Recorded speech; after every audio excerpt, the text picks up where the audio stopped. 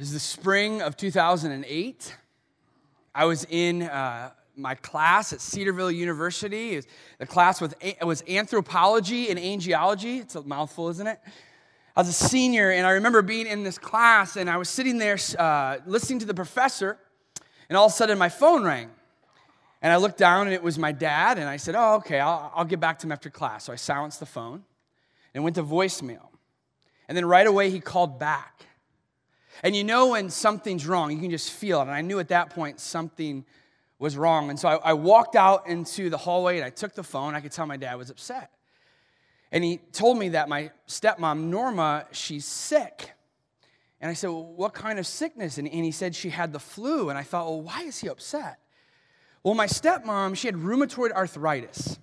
And she took a medicine that helped control the pain, but a side effect of controlling the pain was that it suppressed her immune system. So if she got the flu, she really, really got sick. And in fact, she was admitted into the hospital. And so I told my dad, I said, Dad, do you want me to come home? And he said, yeah, I think you should. Now, my dad, he was a truck driver on the road at the time, and so he was a few hours away, and I was 3 hours away, and so I said, yeah, I'll definitely come, and hopefully we can get there around the same time. I remember going back into my class and telling my professor that I had to go, and he stopped class and prayed for me, which I thought was really cool. I remember getting my books. I remember running across campus because my class was further away than my dorm. And so ran across, got all my books, got all my clothes, threw them all in a bag, and then I ran out to my car and I started to drive home. Well, about midway through or so of that drive, I got another phone call from my dad. And this time he was even more upset. And I said, Dad, what is wrong? And he said when he walked into the hospital, above the speakers, there was a code blue. Now, unbeknownst to my dad, at the time, that code blue was for my stepmom. She stopped breathing. So by the time my dad walked into the room and could assess the situation, his wife, my stepmom, was already intubated and already hooked up to all of these machines, and she was in a coma-like state, which is really tough because he didn't get to talk to her. And the last time he saw her, she was fine. And then this time when he saw her again, she was in a coma. I remember getting there, and I felt the same feeling probably my dad felt. I walked into the room, and when you see someone who is healthy, then all of a sudden you see that person lying there like that. It is just messes with you. And there we were at the hospital, and day by day, we were hoping things would go better, but then we found out through her doctor that she contracted sepsis, which is a blood disease, and not everybody dies from that, thankfully, but for her, with the compromised immune system, we know things weren't going well. But I didn't give up. I was praying, I was believing that God would heal her. I remember it was a Sunday afternoon, and I didn't go to church. I didn't leave the hospital too much, and I remember I got a phone call, and it was Todd, and he said, hey, come out to the elevator. And when I walked out there, my whole guy's Bible study was out there. And they circled my dad and I, and they prayed for us that day. It's something we both still remember to this day. We continued to walk through this week, again, up and down, but as we continued through the week, it started to go down more than it was up.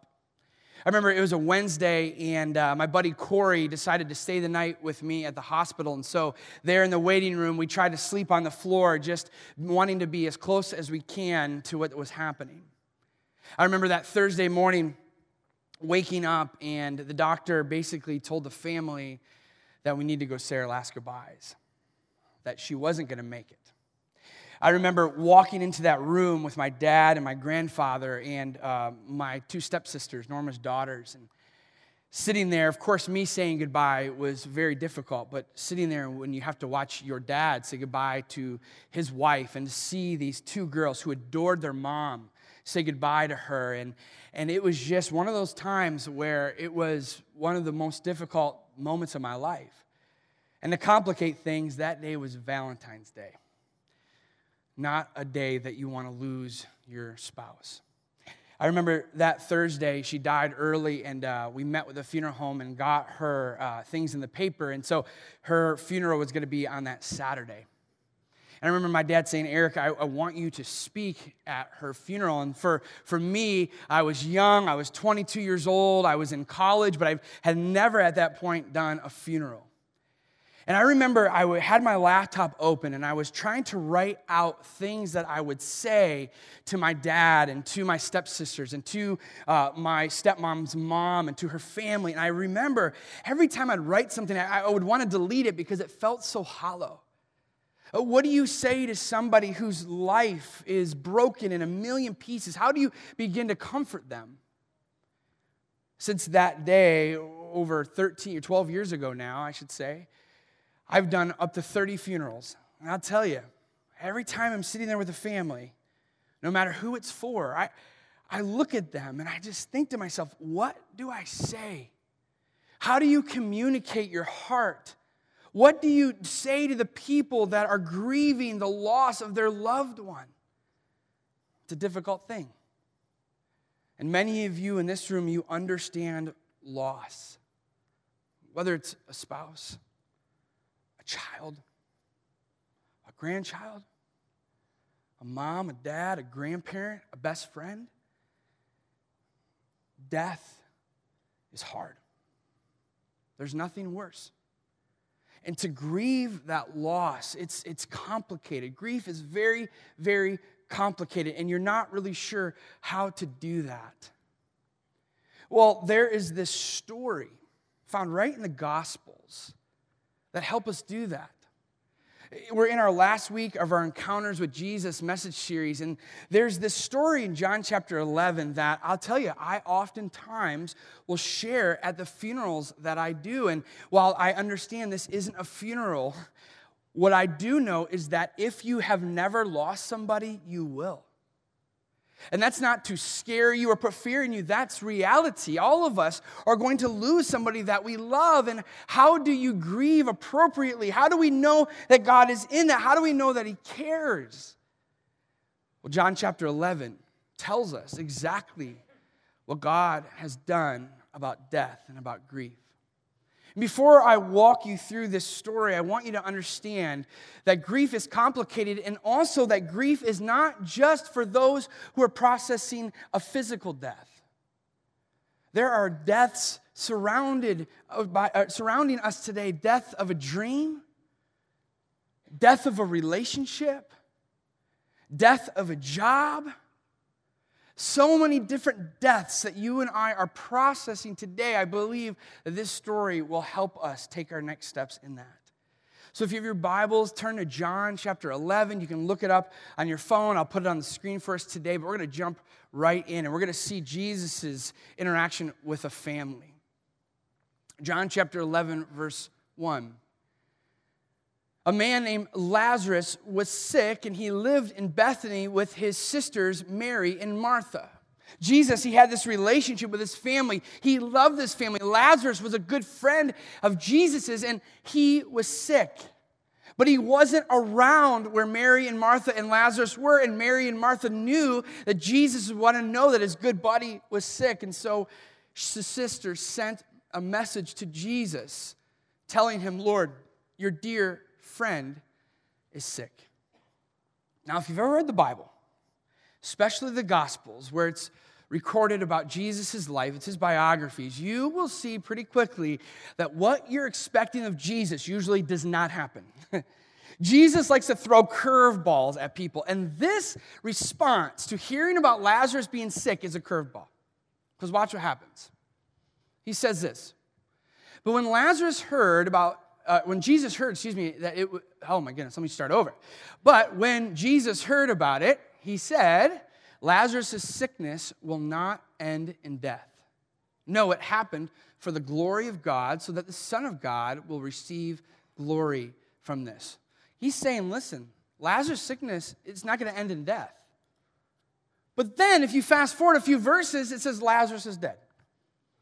And for your sakes, I'm glad I wasn't there, for now you will really believe. Come, let's go and see him. So Jesus, let's get something straight. You're telling me that he will not die, but then you just said he will die. What is the answer? Are you confused? You know what's amazing about Jesus? Not only is he not confused, he's bringing home an incredible point at this point of his story. It is true that Lazarus will die, but it's also true that he won't. that Lazarus will die, just like all of us. But he also won't. And we have that opportunity as well.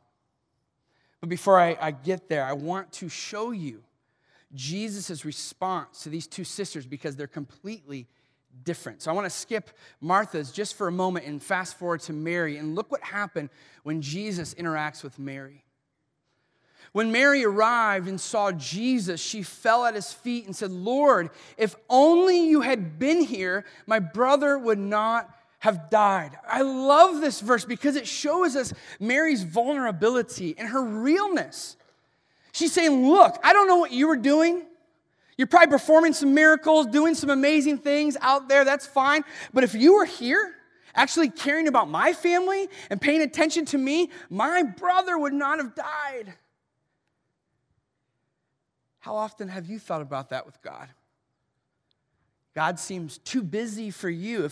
If he would just show up, then maybe this situation wouldn't happen. I love that Mary can be this vulnerable with God, and so can you. Just tell him how you feel. He can handle that because watch how Jesus responds to Mary in this situation. He says, when Jesus saw her weeping and saw the other people wailing with her, a deep anger welled up within him, and it was deeply troubled. And they told him, "Lord, come and see." And then he asked, "Where have you put him?" Then Jesus wept. The hardest thing about my job, and the most privileged thing about my job, is that I get to be a part of many funerals.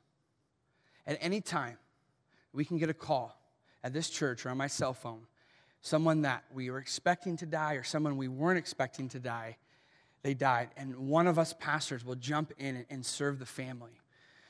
Combine that with losing my stepmom, losing my stepdad, losing some important people in my life.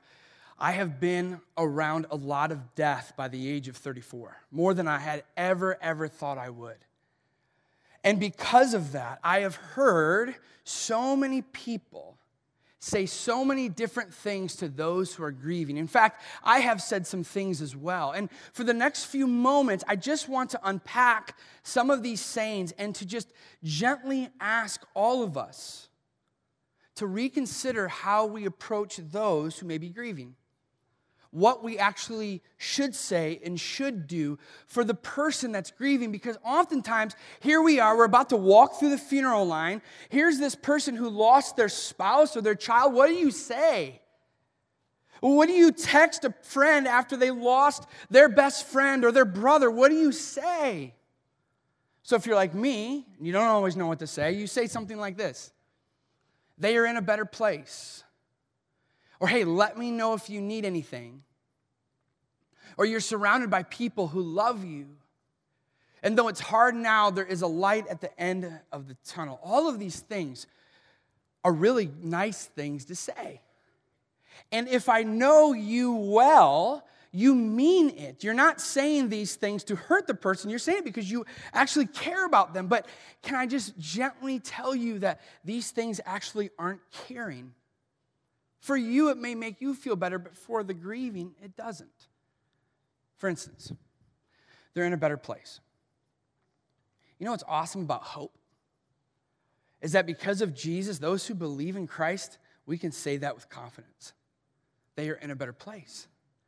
And that warms my heart. That warms your heart to know that. However, it's one of the most insensitive things you can tell somebody. You want to know why? To the person that lost their spouse, the better place is that when they go home after work and they pull into their garage and they open the door, the better place is that their spouse is on the couch waiting for them. The better place is when they make dinner, they're not making it for one, they're actually making it for two. The better place is when they go to bed that night that they look over and they see someone occupying the other space. The better place is for those who are going to celebrate a holiday when they look around the table and they see the missing chair. That's the better place. For you, it may be a better place because they're not the most important person in your life, but for those people who are grieving, the most important place is next to them. We don't say that anymore, friends. The better place is with us. We're grateful for eternity, but we don't say that. The other one that's on this list that's something that I say often, in fact, I said it, I think, this morning already. I'm a hypocrite, sorry. Let me know if you need anything. Now, that is a nice thing to say. Again, you probably mean it. Let me know, like I want to help you. The problem, though, is that the grieving don't even know what they need. In fact, those who are grieving don't want to eat. They can't function. They are in this unbelievable fog that they can't even see through. Their lives are in a billion pieces, and so they don't know what they need. And so when you say, let me know what you need, what you're doing without even knowing it is actually putting a burden on them. Because they don't know what they need, let alone how to tell you what they need. I'll never forget, I was standing right here, right there next to my mom as hundreds of people walked through to give their condolences to us with the loss of my stepdad. And I remember when I was sitting there, I was greeting my family and friends, but also trying to keep in tune with my mom to make sure she was holding up okay. And I kept hearing this phrase over and over again, hey, let me know if you need anything. Let me know if you need anything. And finally, I don't know why, I asked her after the funeral, I said, Mom, how does that phrase make you feel? And her response was so insightful. She said, it's as if people are handing me a blank check and telling me to fill out an amount. And I thought, that's interesting. Imagine someone giving you a blank check and saying, hey, put whatever amount you want. And you're like, man, do I put a penny? Do I put $10,000? What do I put? And that's exactly what we're doing to the grieving, and we don't even know it. We need to fill out that check already, so to speak. So here's what you do. What you do is you text your friend or your family member who's grieving, and you say to them, hey, I know your favorite dish is my mashed potatoes and the chicken that I make. And those brownies that you love, I know that's your favorite. And so what I did was I made it, and I put it on your doorstep. And if you want to eat it tonight, great. If you want to freeze it, great. But I want you to know that I'm there. Even just through your favorite meal, I'm there. And why that's important is because the grieving aren't eating. They don't want to. Or you say to your friends, hey, you pick the day this week. I don't care if it's Monday or Tuesday or Friday, whatever. We're going to wherever you want to go. We're going to find a table in the back, and we're going to sit there. And if you want to talk, you can talk. If you want to cry, you can cry. If you want to sit in silence, we can sit in silence. But I will be right there with you. You don't give them the option. Or you go to their house, you knock on their door, they open the door, you push them aside, and you walk through with your buckets and your mops and your brooms and your rags, and you go and clean their toilets because they haven't cleaned their house. They haven't wanted to. They don't care. But it's dirty, and you just show up. Be the need you know they need. Do for them what you would need done for you. And if you're not sure what that is, just show up and be that constant in their lives, because I guarantee you, after the funeral, after everyone said, I'll be there for you, 99% of them aren't. So be there. Or when you say you're surrounded by people who love you, again, it's true. They look around, there's my best friend, there's my sister, there's my mom. Where is my spouse? Where is my child? Where is my brother? Where is my friend?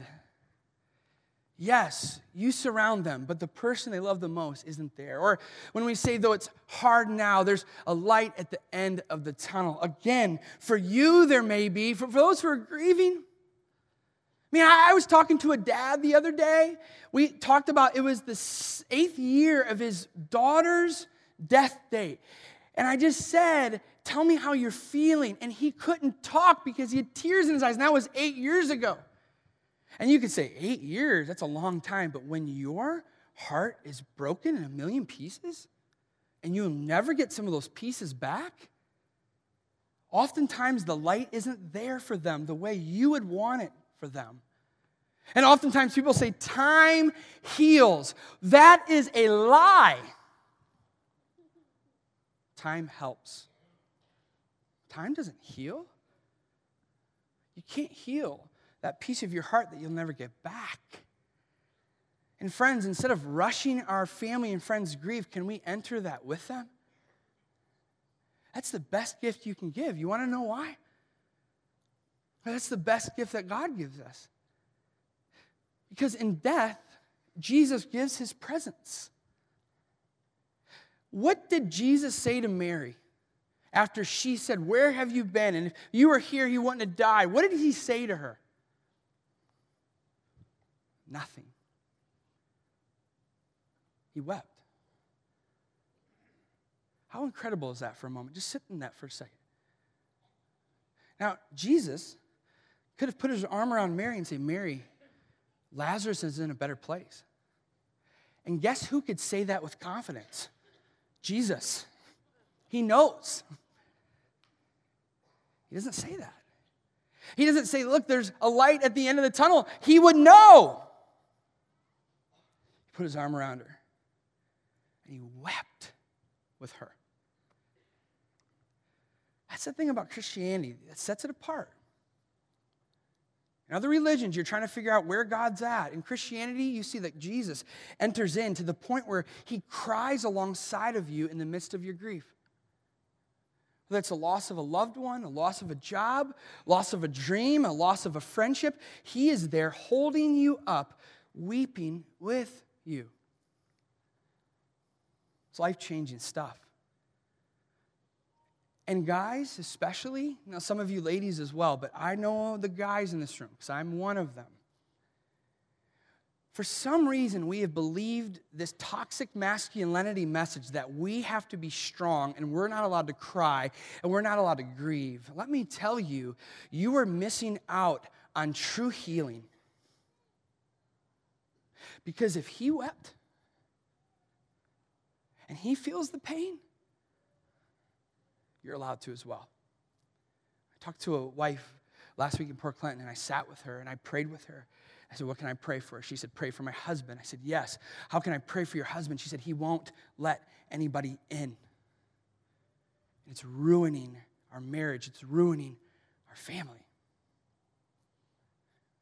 If Jesus can weep, you're allowed to as well.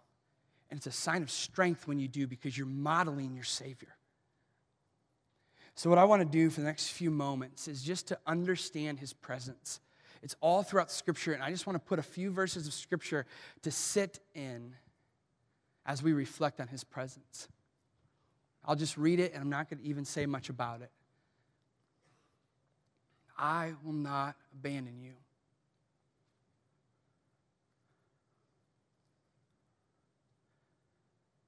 He gives power to the weak and strength to the powerless.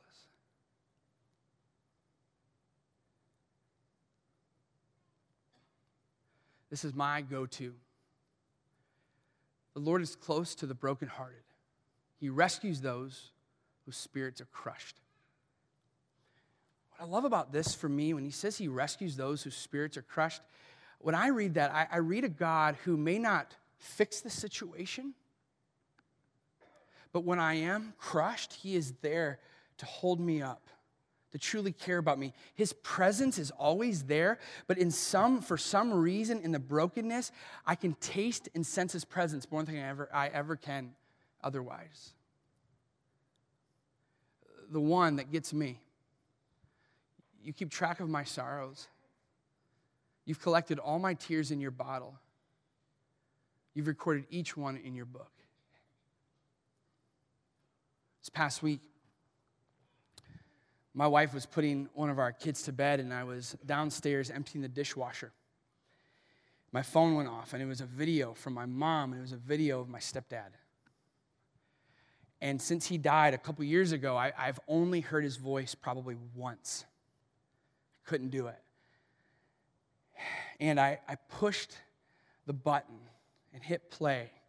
And immediately I could hear him, and it made tears just roll down my eyes. It was broken in a matter of seconds. And as I'm gripping forks, about to put into the drawer, and I'm just crying, missing him, thinking about how he's celebrating a birthday, and I'm thinking, no, we didn't get to do that with him anymore. As tears are rolling down my face, before they hit the ground, they hit my Savior's hands. There's something about that. That at your weakest, most vulnerable moments, he is there. And then a promise to the disciples and to us too in the midst of our grief. And be sure of this, I am with you always, even to the end of the age. In death, Jesus gives us his presence. But it's not just that. I don't know if you noticed, but there's a weird verse that I shared with you before. It should have maybe piqued your interest. He says this, Jesus saw her weeping and saw the other people wailing with her. A deep anger welled up within him, and he was deeply troubled. Jesus is angry. Now, why in the world would Jesus be angry? Is he angry at Mary and Martha for not believing in him? Is he angry at Lazarus for not praying because he before he died? I mean, why is he angry? The same reason you and I get angry. Death is not supposed to happen. We don't get used to it. I did a funeral a couple years ago for a 4-year-old, and on his 4th birthday was his funeral. I was sad, but I was angry. How could this happen? I remember we were getting ready to celebrate one of my son's birthday a few years ago, and I got a call that one of our former students in our youth group, who I love so much, he took the turn a little wide, went into a tree, and died instantly. I had to do that funeral, and I was so angry about it. Or when I had to do a funeral a couple weeks ago of someone who is 90 plus in their life, even then I'm like, this isn't supposed to happen. We're not supposed to lose our parents. We're not supposed to lose our children. We're not supposed to lose our spouse. We're not supposed to lose our best friends. Jesus got mad at the same thing you and I get mad about. Anger is a stage of grief, and a lot of people think you're supposed to go this, and this throughout grief. Well, no. Grief is a ping pong ball. It goes this way and this way and this way and this way. You can never predict it. But one of those is anger. And what I love about Jesus is that he got angry, but his anger turned into love. Because not only in death does he give us his presence, in death he gives us his promise. A promise that goes beyond the grave. You see, when he was talking to Martha, he didn't cry with her. He gave her truth. And this is what he said. He said this to her. Jesus told her, I am the resurrection and the life. Anyone who believes in me will live even after dying. Take that in for a moment. Anyone who believes in me, who trusts me, who believes I am who I am, anyone who believes that will die, but they won't. They will live after their death. Everyone, he says, who lives in me and believes in me will never die. Martha, do you believe this? And her response, she said, yes, Lord, she told him. I have always believed you are the Messiah, the Son of God, the one who has come into the world from God. You go back to this. You tell me this isn't incredible news. That Jesus not only enters into the sadness, he enters into our death. He literally on the cross took on death himself. Lots of times when we talk about the cross, we talk about sin and shame and guilt in our past. And thank you, God, that he forgives everything. Everything. But more than that, when he died, he represented us. And when he died, he said, I am taking their place so they will never have to die. And then 3 days later, when everyone counted him out, all of his disciples went into hiding, all of a sudden, 3 days later, Jesus rose from the dead. And when he did that, what he said was, yes, you may die, but you don't have to die. Friends, if you are like me, This Jesus stuff, it's just a part of you and you get used to it. But if you and I ever get used to the cross, may we repent of that. If we do not get just pumped up about not having to die someday, then we need to wake up spiritually. Because there is a God who took our place so you and I don't ever have to die. When we take our last breath on this earth, we take our first into eternity. It's seamless. Come on now. Are you awake? I'm serious. This is life-changing stuff. Those in this room who you don't believe, Jesus, he's asking you the same question. Do you believe this? Do you believe this? You may be a naturalist. You may be an atheist. You may say, well, I don't believe that. Life you live and then life you're buried. And I would say, what an empty life you live. I want to know that my life counts here. And I also want to know that beyond the grave it counts as well. And in Jesus, he allows that to happen. He triumphs over death. The question that you have to answer is, do you believe this? Because a life without hope is a life not worth living. See, in Jesus, in him throughout death, he gives us his presence. And he also gives us his promise.